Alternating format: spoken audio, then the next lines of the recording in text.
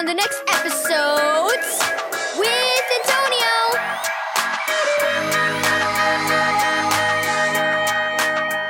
Thank you, Keys for Kids Ministries, for this daily devotional.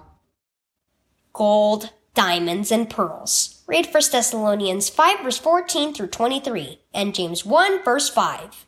Jasmine and Kayla rummaged through a large jewelry box as they helped their grandmother sort things in preparation for a garage sale. "Look at this pretty necklace," Jasmine exclaimed. "Is it real gold, Grandma?" Grandma rubbed her thumb gently over the shiny metal. Then she peered at her thumb. "No, honey," Grandma said. "This is just cheap jewelry."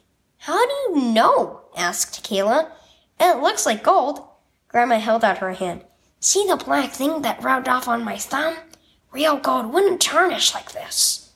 "Is this a diamond ring?" Kayla asked. Grandma took the ring and inspected it. "Well, I'm not sure about this one. It's probably only cut glass, but I could guess it could be a diamond." "Then you should keep it," said Jasmine. "Yeah," said Kayla. "You can sell it at a garage sale if it might be a real diamond." "We'll visit the jewelry store and I'll have some of these checked," said Grandma. "Then we'll know for sure what's good and what isn't. Then we should keep and sell what we should sell." Later that day, they made the trip to the jeweler. The girls and Grandma were delighted to learn that several of the pieces were actually fairly valuable, including the ring, which was a small diamond.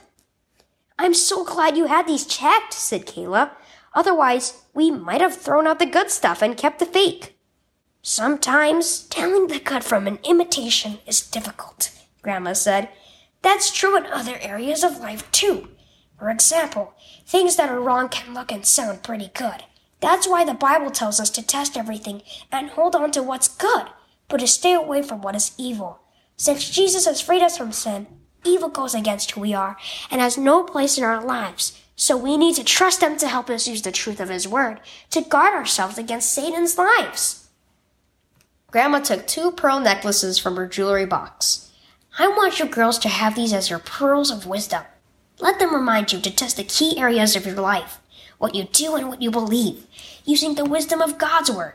Hold on to the good and toss out the evil imitations." Test everything against the Bible. Key verse: test all things. Hold on to what is good. Stay away from every kind of evil. 1 Thessalonians 5, verse 21 through 22. Do you have trouble knowing what is good and what isn't? Do your choices agree with what God says in His Word, or are they motivated by the people around you? Test everything against the truth of the Bible and trust God to give you the wisdom as you apply what it says to your life. Hold on to what is good and true and let go of everything else.